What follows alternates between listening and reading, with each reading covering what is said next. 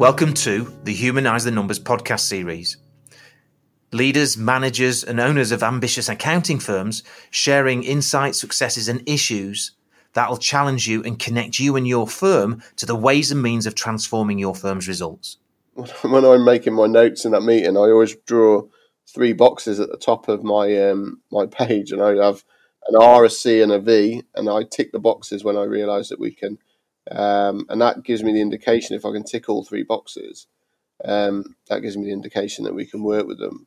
Sometimes I get asked what the boxes mean, and explain it, and share that with them, and say, actually, these are really good boxes for you to write at the top of your page, and I'd hope at the end of the conversation you could tick all 3 as well. Who wouldn't want to work with ambitious, entrepreneurial, high-growth business owner clients? Well, that's exactly what Steve Timmis and his team at Semper want to do. And they've achieved it. In fact, they've achieved it so well that their firm has grown by between 30% and 50% per annum over the last few years, and are close to hitting £1 million in fees, even though they only started the firm in 2016. Steve and the team at Semper have achieved such great growth because of their commitment to a team culture where recruiting the right people is so crucially important, and creating the right environment for people to work in is so important. So let's hear what Steve has got to say about how successful Semper have been, and let's go to the interview now. Well, it's great to be joined by Steve Timmis today on the Humanise the Numbers podcast. Good morning, Steve. Good morning, Paul. Good to see you. Good to see you. Thank you for joining us. You and too. Steve, just to kick off, would you please give us a little bit of background, the nature of your firm, size of your firm, number of team members and so forth, just so we can put everything into context for this interview?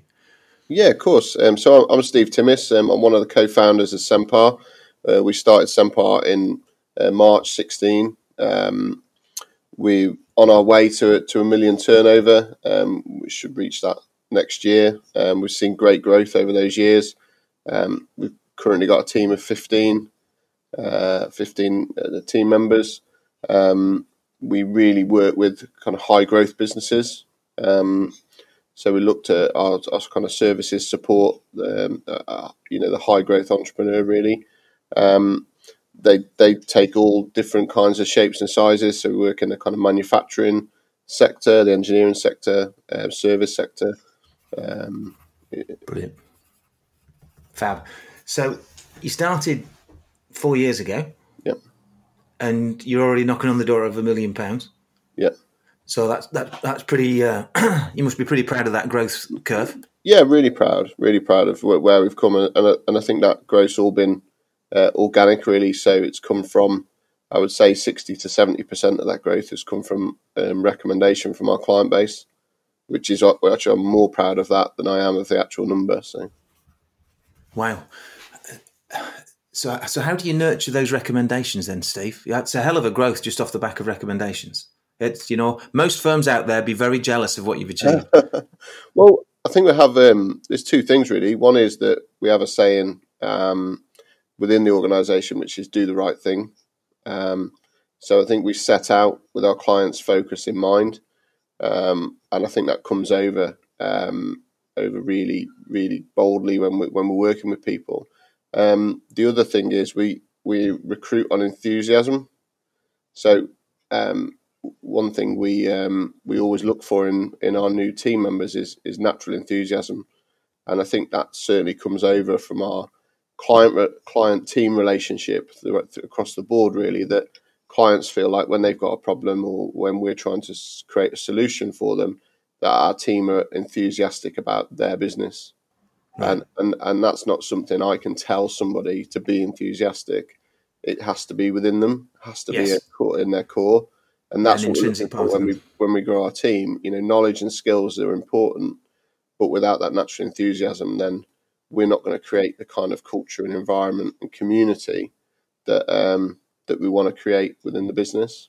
Yes, I'll come to that environment that you want in the business in a second. So how do you assess whether someone's genuinely enthusiastic in an interview, Steve? Because they could be putting it on.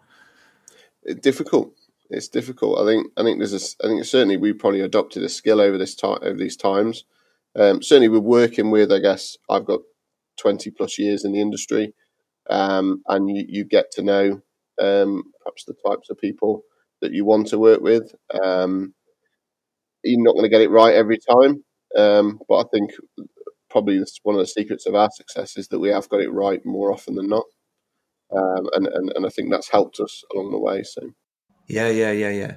So I'm not getting to a place where I understand what's going on in these interviews to determine whether they're enthusiastic or not. we do is it the sort of questions you're asking, or we do some really different things in our interviews. So we have over the time got some of the team, when they've come for interview, to stand and talk about themselves, and they're not allowed to mention things that aren't on their CV. So that what happens is we get to see where the passion is. We get to see their face light up when they start to talk about something else, because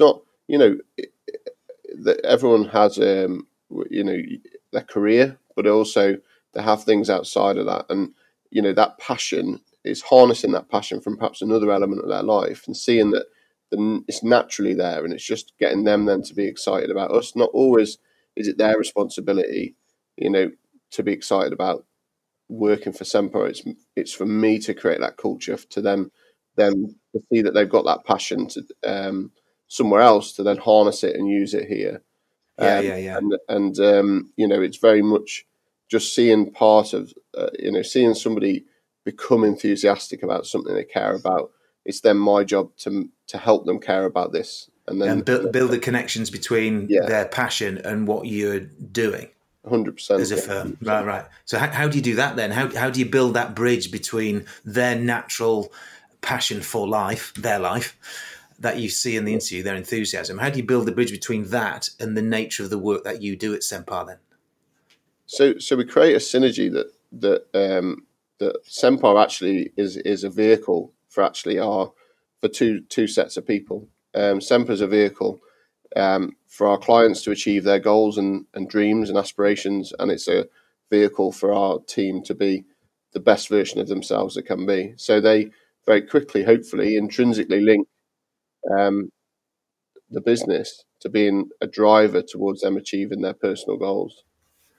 Okay, so and I did do a little bit of research before we got on this podcast, and you've got a very different looking website to most accountancy firms. Yeah. It's almost as if accountancy's second.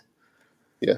And people first, definitely. People, right, and which fits beautifully with our humanise the numbers message, which is why I was really excited about talking to you today.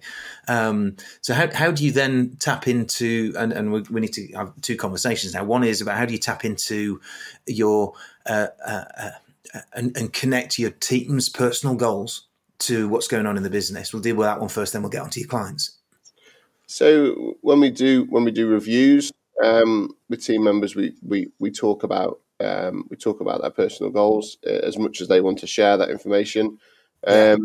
And then we try and link their progress and their career here, so they can see that where one wins, the other wins. But before that, we really just invest time and we get to know people. And people aren't just under the number; they're not just a processor sat at a desk churning a number. And we don't see people as an hourly rate. We don't see people as if we'll make X amount of profit out of that person, we're just going to churn that person as hard as we can until they give up and somebody else comes in.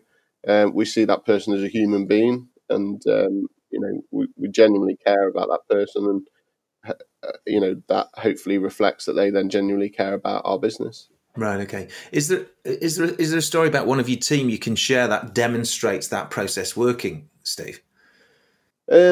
Yeah, she'll probably kill me for sharing it, but I think it's happened across the time we've been operating, really. But everybody in their life is going to go through good and bad times. Not all of them are in our control. Somebody themselves who's lost a parent sort of suddenly and tragically. We had one of our team, unfortunately, at the start of the year, their parent became very poorly, went into palliative care. For me, the answer was go home and go and spend that time. Don't come back really until you're ready. Yeah.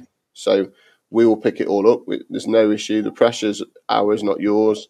And the communication inwardly to the rest of the team was, one day this will be you, and we'll do whatever pressure this creates for the rest of us. One day this will be you, and you will get the same care and attention at that time. And I think that that just indicates exactly how we respond to things that are going on in someone's personal life. It was no longer about the business. It was about that person doing what they needed to do. That was a greater thing than the business. It's things like that. It's people first. Yeah. And it sounds as though, you mentioned that those three words, do the right thing. That's, you and the team in that decision-making opportunity doing the right thing. So how do you determine what, and it's clear and obvious in that situation, Steve, what the right thing would be, but, what guides your judgment on doing the right thing consistently, whether it be for clients or team? That's in your integrity, isn't it? That's in your core, really. I think it's for us. It's and experiences. We've all gone. I think the experiences we've been through as people and as professionals drives you towards knowing what that is. And I think we all always know what that right thing is. It's really just making sure that's at the forefront. And I think as a practice. We're not. No one's perfect, and human error will creep into different things, and it's always about taking the positivity into that, and saying, well, actually, if there has been an error of some description, how do you deal with that? What's the right thing to do? How do you find the opportunity in that to still add value, and also having the freedom for the team to feel like I can make a mistake, and I can, and it's not going to be the worst thing in the world, because actually it's always our mistakes that we learn from, isn't it? It's always the things that make us better, and it's just having the compliant environment so that maybe that mistake is always caught by somebody higher up the chain, and the review part of what we do is capturing that. But it's I think. For me, freedom's a massive part of people growing. If you don't give people freedom to grow, you will always stifle what they can do. So, and that freedom to grow is coming from you creating an environment where people are comfortable making mistakes. Is that what you're saying? So you're comfortable that they cost you and your business money? Yeah, I think comfortable making mistakes is we're comfortable that we have systems and processes that will protect them and those mistakes or protect our clients from those mistakes. But unless you have freedom, unless somebody has freedom to express themselves, to grow, then we're really not going to get the best out of them. So it's that kind of trade-off of of creating the right environment while still delivering the right level of service to the clients. So it's that blend of systems and processes, hire the right people, and then throw in a dollop of freedom to create the right outcomes. We will always forego profit to have the right business. So I won't drive this business to be profitable at the expense of having the right culture and environment.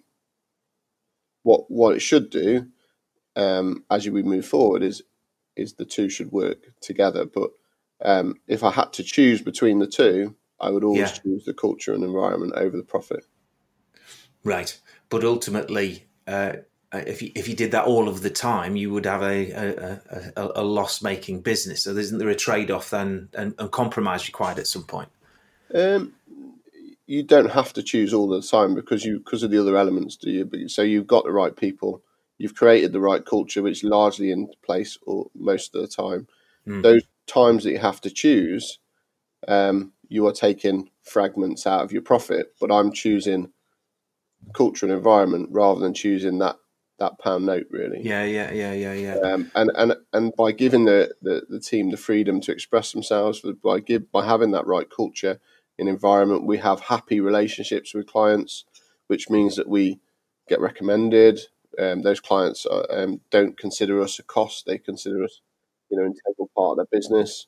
And actually, so all of the positivity from the culture creates far more profit positive motives than those times where you have to pick your culture and defend your culture Yeah. over making an extra pound. So Yeah, no, that's fascinating. So I've just captured a note, which is it sounds as though what you're doing is you're investing those pound notes in the culture, which is just as you would invest in a marketing campaign through SEO or pay per click or an event or whatever. You're seeing the investment in the culture as actually a marketing spend almost. yeah, and it works on both sides. So we talked about people first. So we have two sets of people, our team and our clients. We do exactly the same with the clients. So we invest in the client, we spend time with the client, we get to know the client, and again, all of that is at the cost of the bottom line. But again, it's that investment that means then we get the reward, and the reward is that the client then is your marketing budget. Really, they go out and sing you praises. They go out and recommend you. So, in what ways are you investing in the client then, Steve? I agree. By the way, I agree with you. In fact, Yeah. but just before we dive into the client thing, there's one question that I've said for a long time that if you don't grow your people, you won't grow your practice. And it sounds as though what you're doing is you're creating that freedom, culture, space almost for your team to work in that enables them to grow. Now, I'm putting words in your mouth there, which I don't mean to, but how do you respond to that? Say, if you don't grow your people, you won't grow your practice. What does that mean to you? I think that I think you're absolutely right, and I think it has to be. You have to have that kind of. I guess without focusing in on your people, what you end up then is, in my view, is a very two-dimensional business. So you're going to have people in, people out, and that is going to reflect then onto the client relationship, and the client relationship is going to be people in, people out. What we've always had as a vision here is to almost look out the window and see two queues of people. We've got a queue on the right that's put in entrepreneurial accountants who who have a real willingness to come and be part of our culture and be part of our team, and then the queue on the left, which is high growth business owners that are waiting for the next opportunity to work with us. Yeah, brilliant. And that's what success means to us, is to sit and look out the window and see that queue, rather than to sit at the end of the year and go, haven't we made a lot of money? Yeah. Fantastic. So, how do you avoid not working with low growth companies, Steve? How do you turning them away? We have, I think, in the main, because people get to know who we like to work with and where we're best working with these people, with that type of person. We tend to like-minded people recommend us to like-minded people. So in the main, we don't have to turn many people away from our business, Right. because most of the time we're very good at communicating what we're good at, and so when we are getting recommendations, they're usually for to work with people that would fit our model. Clearly, we're not for everybody, and I think that's absolutely fine. And sometimes we'll sit down with people and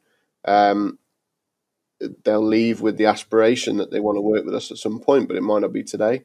Right. And that's fine. And so you have walked away from businesses that aren't in that high growth space and therefore aren't suited to your business, your firm. Yeah, we've got I would say our focus, our plethora of services fits very nicely with people who are trying to grow their business and really want to just have somebody else focus on that finance element, but have all the at their fingertips, have everything they need.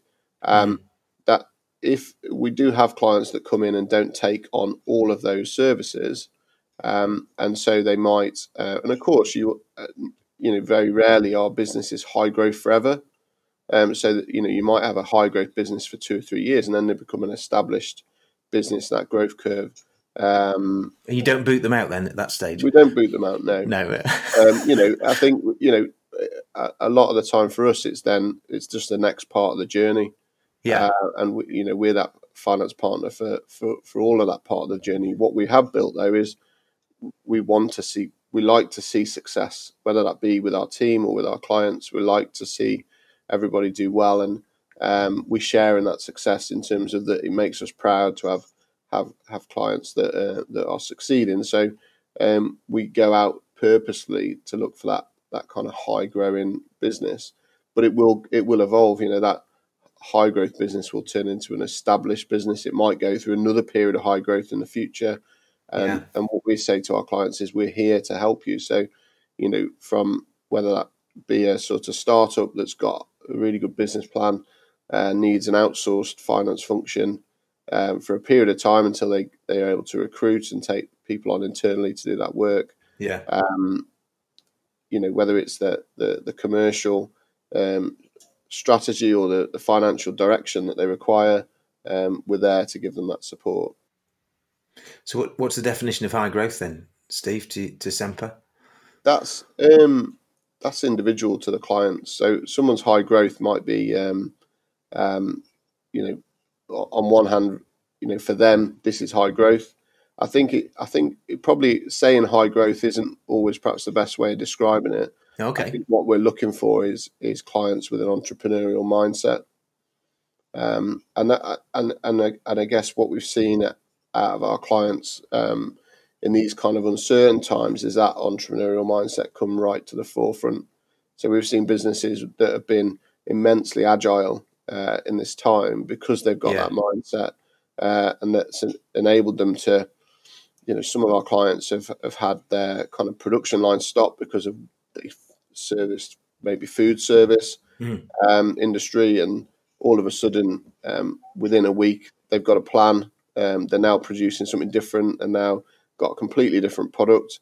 And then in April and May, they actually beat their own budget that was set for their old product. And I think, and it's moments like that make you proud that you've got these people around you. And I think it's what I love with working with, entrepreneurial mindset people is that I learn as well as they learn from us. We learn from them because actually there's always a lesson. Yeah. Brilliant. Which is back to that, if you grow your people, you'll grow your business. If you grow yourself, you'll grow your business. If your clients grow in terms of knowledge, insight. So how do you know you've got a potential customer in front of you that's not got that entrepreneurial mindset? It's difficult, isn't it? It's I think again, going back to like that team interview is there's a little bit of gut feeling. Certainly, people, track record can give you credibility of that. I think again, you're looking for that natural enthusiasm in somebody, that spark. I think if we could completely define it, we'd all be aiming for it. But it comes in different shapes and sizes, doesn't it? No entrepreneur is the same. They all have different drivers and different passions. So, but largely the way we offer our services and the way that we engage, certainly gives us a flavour that they're looking for the right things from us. That tells us a little bit about what they really want out of the relationship and what they are as individuals as well. Right. It sounds that you're hunting out that holy grail of it. You want to work with an ambitious business owner, and it's their definition of ambition, not yours. Yeah, it's their definition of it. Yeah. It's not for us to set that, is it? And like it's in the same way, it's not for us to set somebody else's growth. It's not for us to set their objectives or dreams. It's for us. I like to describe us perhaps as an advisory kind of that's woven into their tapestry. So we're there as part of their, we're there to sort of try and help them achieve those dreams. But that's the same for the client as it is for the team member. We're there to try and help everybody become a better version of themselves. Yeah. And along the way, we all become a better version of as perhaps the founders, we'll grow with that as well. Yeah. Does saying that to audiences and to prospective clients not turn some of them off, Steve? They're coming to you because they want a decent accountant, and you go, no, I want to help you become a better version of yourself. Is it not a turn off to some people? I don't think so, and if it is, it's probably just not the right people to work with, And I think our passion and our delivery lead what we really try and do with those clients. And sometimes, like I say, we're not for everybody, but that's absolutely fine. That's absolutely fine. We wouldn't go out of our way to be something different to convince somebody to come and work with us. Because ultimately, it's not going to be right. We have to be who we are. They have to be who they are, and ultimately, we'll either work together or we won't. What we can say is, if we do work with somebody, we put our heart and soul into that. Yeah. So, how good are you at winkling out clients that you think are right at the beginning, and then you realise that actually they're not right for you and your firm? How good are you at asking them to exit Sempar? We're probably better at that now than we were at the start. I think experience tells you that. I guess as you start in this journey, I think you think that everybody can evolve to be a good client for the practice. Yeah. But I think your experience tells you that isn't always the case. But also, I think one of the things we try and we have kind of 3 hallmarks that we talk often. We'll mention in a meeting with a prospective client, which is the 3 things that we need to see that exist in that relationship is rapport, commerciality, and added value. So, have we got a genuine rapport? Can we work together? Can we have good and bad conversations? When things aren't going great for that business, will they listen to us and will they allow us to advise them? Is it commercial? So can we do this work at a commercial rate for us that's going to mean that we do add to the bottom line, but in a way that's going to give us the freedom to express ourselves with that client and deliver the type of service that we want to do? And can we add value? And I think the way in which we perhaps think about the clients now is that we ask those questions, on a periodic basis. It's not just at the start; it's throughout the relationship. But also, we'd encourage the clients to ask those questions. Have they got a genuine rapport with us?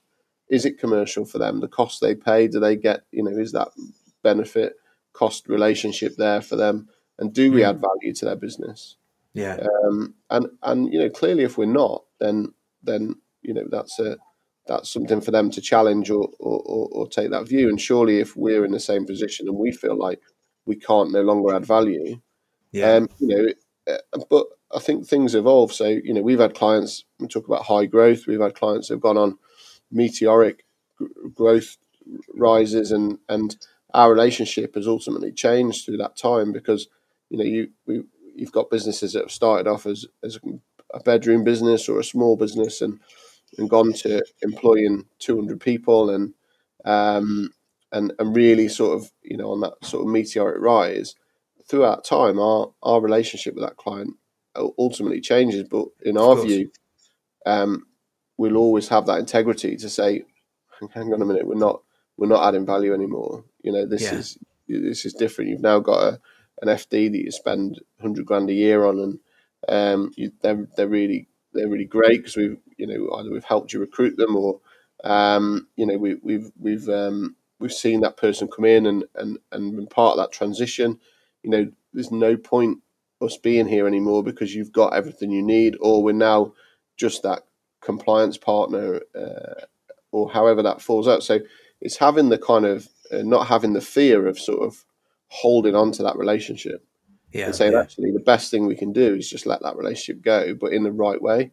We just transition into a different partner for them. I get that.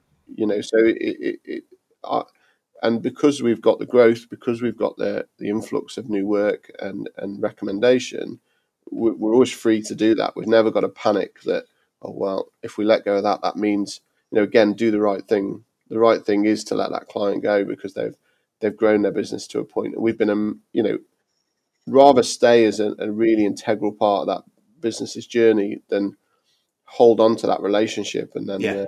and then it goes sour because you can't deliver because you're no longer adding value. Yeah. So is that an active part?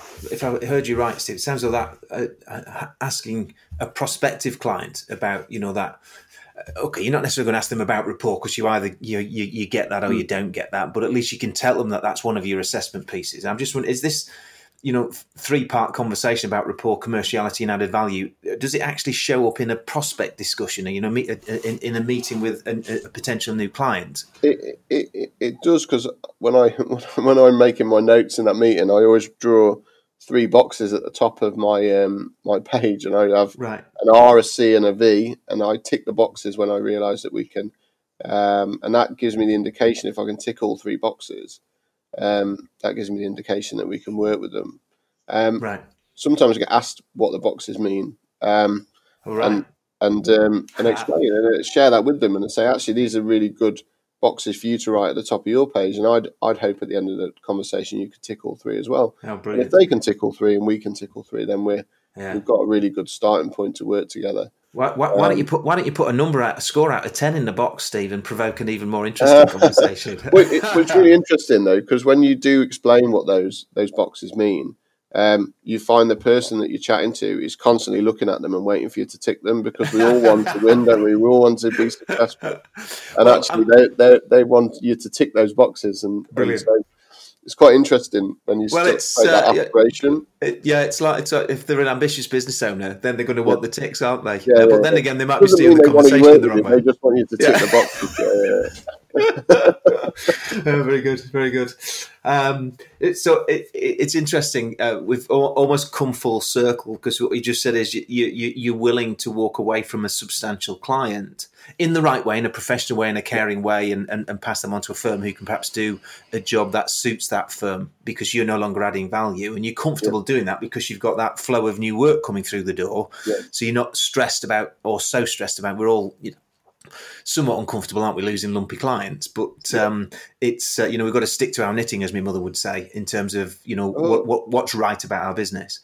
100%. I think establishing your practice and building that practice gives you the strength to do that. I think sometimes if you're trying to grow in the early days, I think it's a harder decision to make, and it's something that ultimately we'll all have made calls that perhaps weren't the right calls over the time, but it's that experience from those things and how they play out that then make the lessons you learn, and brings us to today, where we're very much comfortable with that. But the reason I say we come full circle is because we've gone, well, how do you ensure that you've got a positive flow of new work through? Well, it's what you're saying is you invest in your people, you invest in the culture, and you hire the right people in order to generate that client engagement. That means they want to stay and also say they want to talk about you as well. And that's been brilliant. 100%, yeah. And we've grown, 30 to 50% year on year. Yeah. So it's testament that does work. Isn't that stressful though, Steve? Growing at that rate?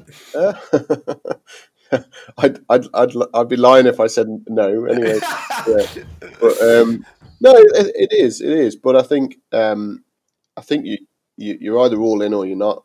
And this is like a real part of my heartbeat. It's probably secondary only to my family, and really for me, that kind of sense of enthusiasm. I can't sit here and look for other people to be naturally enthusiastic about Sempre if I'm not naturally enthusiastic, committed 100%.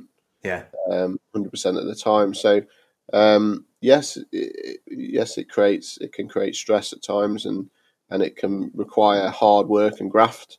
But again, it's demonstrating to people that they're important, and so it's all part of the message. Are we working hard now that we've got some establishment and we've got some size to us that we're trying to create? We're always going through like a business improvement strategy. We're always trying to automate where we can, and I think I think the other part of what we do is we bring technology in where we can at any point to make things easier and better. So I think this evolution of growth of our people, growth of our automation and our technical side, just hopefully come together and create improvement strategies that take that stress away. The accountancy profession as a whole is stressful. I'm sure you've seen that across many of your interviews and things, that it's never been in my experiences, wherever I've worked, there's been stresses and long hours and things like that. We're trying our very best to create an environment where that isn't required. There's always going to be times where it is required, but I think the better we get at that, I think that's our biggest challenge, is creating, and it's part of our culture, all of the other bits that we can put in and create that caring environment. That's at our heart anyway, so that becomes really natural. Making sure that the work kind of environment for everybody is that it continually improves, and we strive to make that as stress-free as possible, and that's the next big part. Brilliant. Steve, that's been fantastic. I really appreciate you taking time out and sharing some of the insights about Semper and your team. My and absolute pleasure. It's been brilliant. No, I've enjoyed it. Thank you. Lovely to work with you this morning. All right. Cheers. Thank you very much. Thank you.